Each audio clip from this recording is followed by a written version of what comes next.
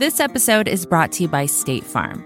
If you're a small business owner, you know that it isn't just your business, it's your life. And whatever your business might be, you want someone who understands. That's why you might want to check out State Farm Small Business Insurance. Why? Because State Farm agents are small business owners too, living and working in your community. That means they know what it takes to help you personalize your policies for your small business needs. Like a good neighbor, State Farm is there. Talk to your local agent today.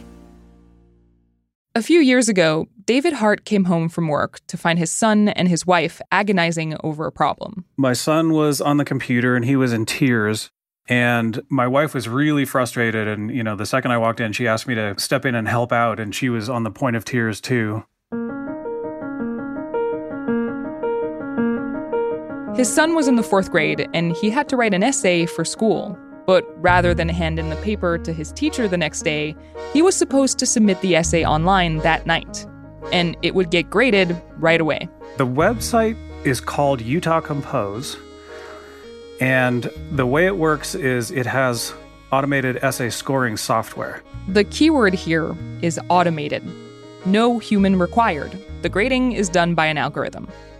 To pass the assignment, the essay had to hit a certain score. He had to get something like 25 points out of 30 points. But nothing his son had written so far had made the grade. And he only got a certain number of tries, and they were running out of tries.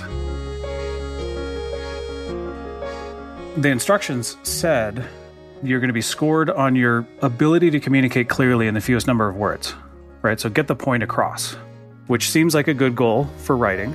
But when David's wife tried to make the writing more concise, it didn't help.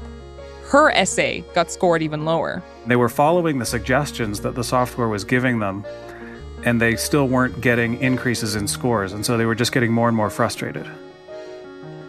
Clearly, something wasn't working. But as it turns out, David was uniquely suited to help because he's a software engineer. And I have sort of an ongoing side project using some AI technology to help me render pictures and do art. AI, artificial intelligence, the technology behind self-driving cars and voice recognition. Now, it was also grading David's son's essay, and the whole thing was exasperating his entire family. So David caved and did the thing every parent eventually has to do. He Googled it. I think I read some suggestions that, sometimes these things are really easy to trick, and I started adding words to the essay, just making it longer, and immediately the score went up. Oh, wow. Even though initially the goal was to try and keep it short. Exactly. So I made it really, really long, and suddenly we hit the required score. If David ignored the program's suggestions and made the essay longer, the algorithm was actually pretty easy to trick. But at this point, David was kind of pissed. So he had an idea. I was sort of irritated that it wasn't scoring what it said it scored. And number two, all the suggestions were sort of bogus. And so I went Googling a little bit more, and I found a long essay. It was a petition to ban automated essay scoring. Okay. And I pasted the entire essay verbatim into this website, and the score hit 30. That's a perfect score. In terms of anything we could submit that was going to be way off topic and also get a perfectly high score, I just thought it was nice and ironic. David's encounter with AI grading happened 6 years ago. Today, his kids still use the automated essay grader. The entire state is still using it. And I asked my wife about this, and my wife's quote was, "This software has never helped our children improve their grades, ever. It hasn't taught them anything. It hasn't helped them become better writers. It hasn't done anything like that." How does it feel to actually work in AI, to be interested in artificial intelligence, and then to find yourself sort of hitting up against it when it comes to your son's education? It's really interesting because it strikes me that there are good ways to use it and bad ways to use it. And ultimately, I think what's important is that we understand a little bit more clearly exactly what it can do and exactly what the limitations are, and not pretend that it's some magic box that can just do anything. Right. It's not really intelligent yet, right? It's artificial, but it's not very intelligent.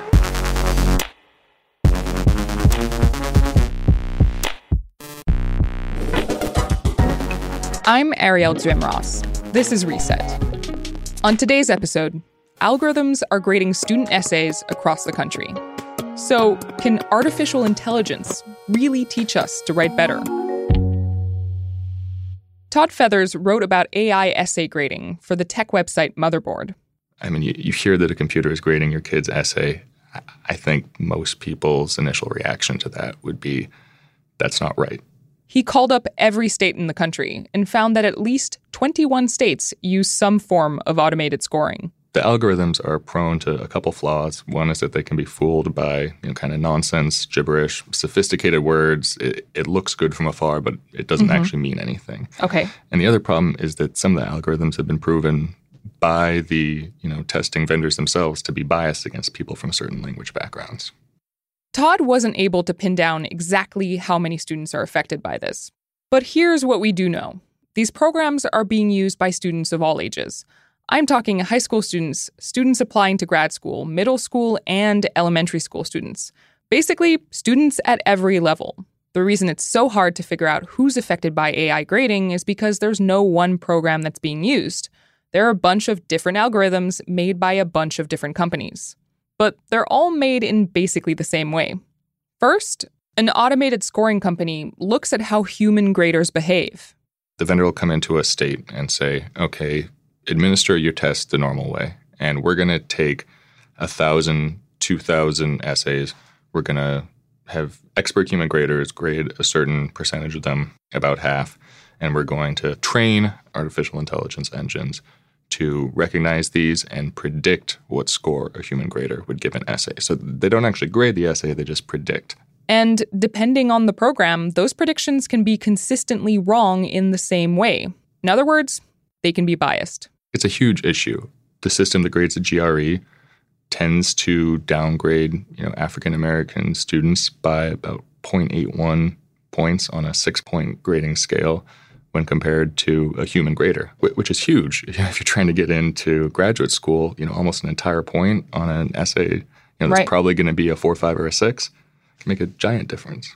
So legitimately, what this means is that humans are better at allowing for various cultural backgrounds versus these algorithms. Yeah, humans aren't perfect. I mean, there are plenty of examples of bias in education in general and in testing. But I think the issue that we come into with AI in a lot of contexts is it doesn't just replicate the bias that it learns from the human-graded data sets. It amplifies it. Bias amplification. It's a term you see a lot when you read about AI. Basically, all the AI wants to do is be as accurate as possible. To do that, the program picks up on small grading patterns it sees in a data set and uses them to make broad generalizations at scale. And sometimes those generalizations are biased. That can happen in a few ways. For instance, a company might have a bad sample of essays that doesn't feature a diverse set of writers. Or the people grading the essays might frankly be prejudiced and just give lower grades to certain groups of people. Or the algorithm might be reductive, looking only at certain features in the writing and downgrading anything that deviates. The point is, there are a bunch of ways that an algorithm can be biased. But once they're built, they reproduce those biases at a huge scale, thousands of essays more than the training set. And the worst part? You can't cross-examine an algorithm and get to the bottom of why it made a specific decision. It's a black box.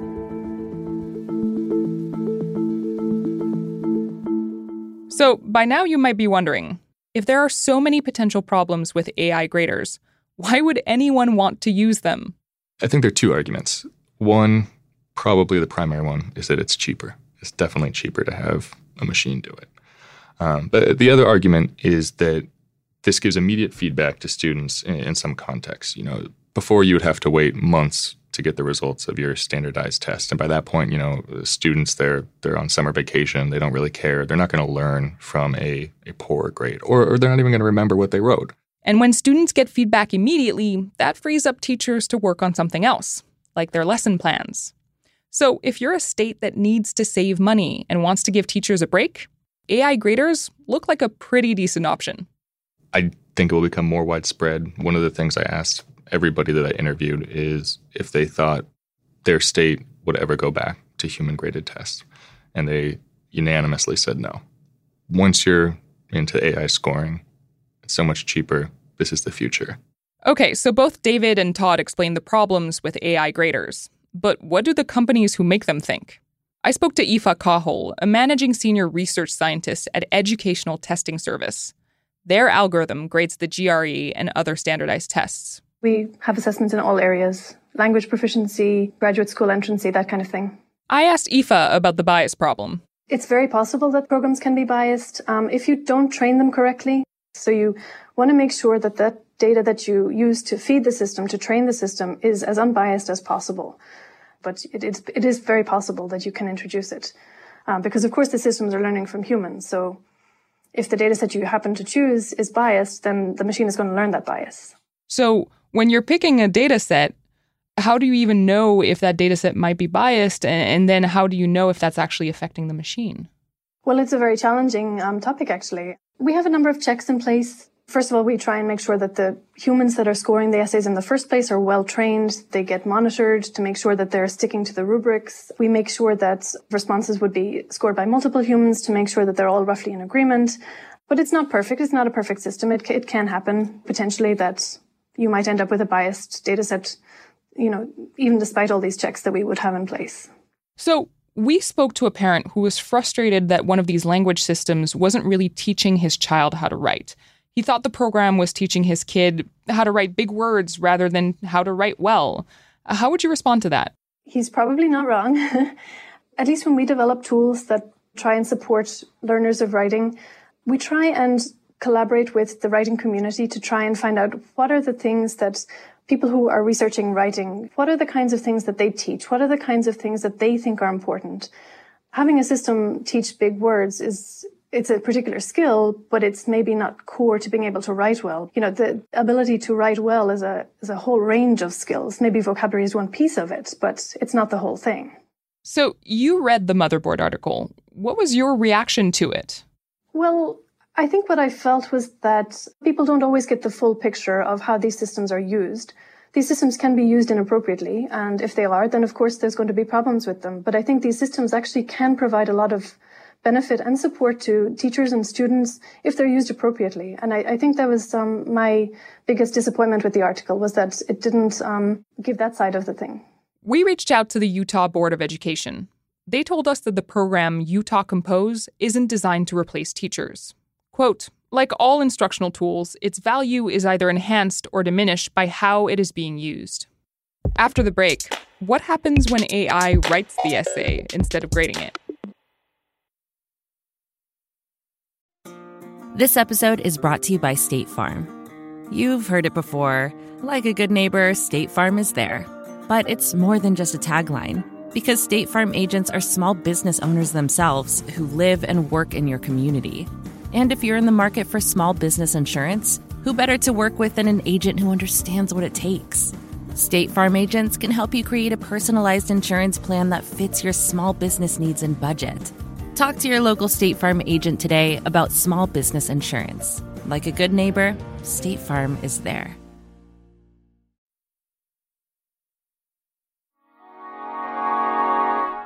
Okay, so far, AI graders might seem like they're leading students to the wrong kind of writing. Yet another way to cut corners when it comes to education. And it might seem like AI itself is the problem. Maybe computers just aren't creative enough to grasp something as personal and human as writing. But Sigal Samuel would say that that's not necessarily true. She's a reporter at Vox who's written extensively about artificial intelligence. She's also a novelist. And recently, she's been applying AI to her writing. I had a bizarre thought enter my head when I first heard about these language models, which was, I wonder if at some point these AIs are going to be able to write my novel ideas better than I could. Sigal was thinking of this one program in particular called GPT-2. It's made by a company called OpenAI. So I decided to sort of test this by actually taking the novel that I published in 2015, which is called The Mystics of Mile End, and plunk sort of paragraphs from that novel into GPT-2. It's at talktotransformer.com. So you can actually just go on this website and put in a couple sentences and see what happens. Exactly. So I put in, like 3-4 sentences from my novel, and then it generates a bunch of text, a continuation. The algorithm is sort of analyzing your words, your syntax, and then it'll spit out how it thinks your text should be continued. Okay, and you did that with your book. Exactly, because I kind of wanted to see, this is how I finished this scene, but how would the AI finish the scene? So what were the results? The results were sort of astonishingly good to me.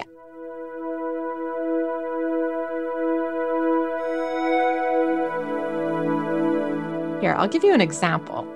There's one scene where one of my characters, a young woman, is actually kind of losing her sanity. Her father has died, spoiler, and she's actually in a moment of great distress eating this manuscript that he had been writing. And so I'll read you a little bit of what I wrote and then what the AI wrote. Letters stumbled into my mouth and I swallowed them. Ink poured down my throat and I drank it. And then words I didn't know flowed through my skin and I drank them and drank them and drank them all over again. I ate, sated, until I vomited. The AI came up with this great idea, which is that my character, after gobbling up her father's words in a sort of strange attempt to reconnect with him, her body has this violent physical reaction to this attempt and she vomits. And I love that idea, and I didn't think of it, and in retrospect, it would have been perfect. So you actually feel like the AI did a better job than you did yourself? Yeah, I mean, in that very localized sense, yes. How does that make you feel as an artist, as a writer? I feel like all I can think is that must kind of hurt. Yeah, I mean, part of me is like, well, damn. I spent years, honing my craft and getting a degree in creative writing. But honestly, the bigger part of me is just pretty delighted because A, this kind of new AI is just super cool and it's a fun toy to play with. But B, I really sincerely do think that it's going to make my future writing stronger. And I'm excited for how I'm going to get to use GPT to write my next novel. So you're actually going to use this to write your novel. How are you going to use it?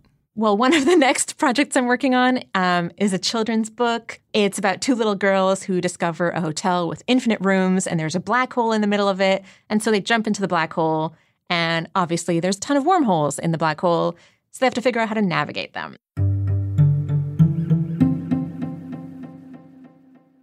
I, irritatingly, have been facing a giant wall of writer's block with this book in the past few months. So I recently plunked a few sentences from it into GPT-2. And one of the things I've been struggling with is the world building, which is very important in fantasy writing. How do the mechanics of this fantasy world you've concocted work exactly? There has to be an internal logic to it. So I just plunked in a couple sentences. They climbed into the wormhole. The air inside the tunnel felt cool and fresh and blue, like the inside of clouds. And the AI text asks the following questions. Here's the deal. Is the wormhole closed or open? And is the wormhole stable? And does it feel like it takes shape when you look at it? Or like it's a fluid thing, like it has to be squeezed? The AI generated all these questions for me that are super, super useful because they are going to help me world build. As a writer, you don't always have the luxury of being in the middle of an MFA workshop or just friends who you can bat around these ideas with. So it's kind of nice to have this machine sounding board / collaborator.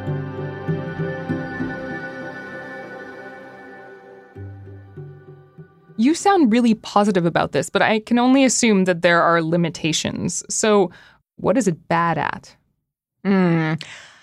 So it can be really useful on the localized level, helping you think of specific questions or writing a few terrific sentences.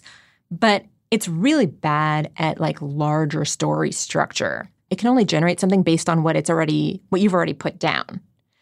It can't generate a whole narrative arc, a larger plot structure that you need for a novel and that makes a novel satisfying. Do you think it could get there at some point? I think it's conceivable. I think we're not anywhere close to that. But, it has been said that in all of literature, there are only 6 main story arcs. There's like the Cinderella arc, there's rags to riches. There's very specific arcs that are common to a lot of our literature. It's conceivable to me that an AI could be taught to mimic those basic templates and then kind of like slot in the specifics of characters and words and scenes.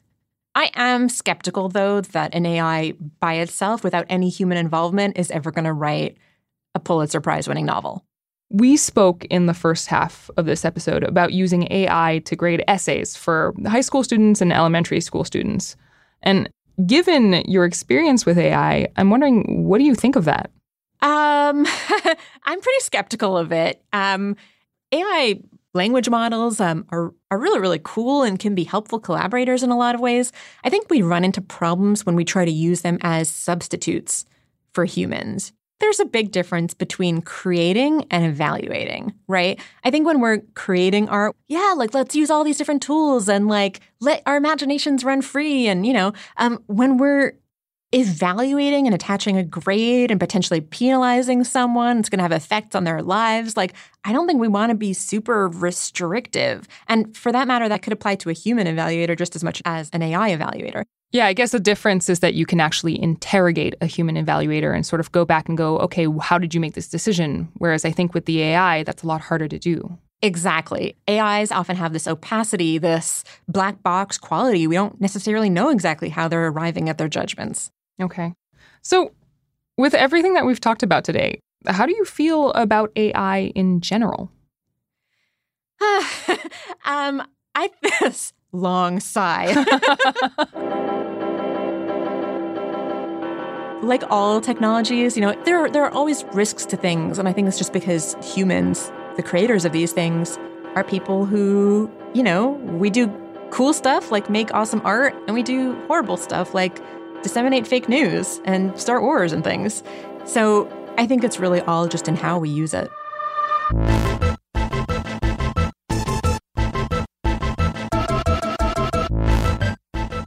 Sigal Samuel is a staff writer at Vox.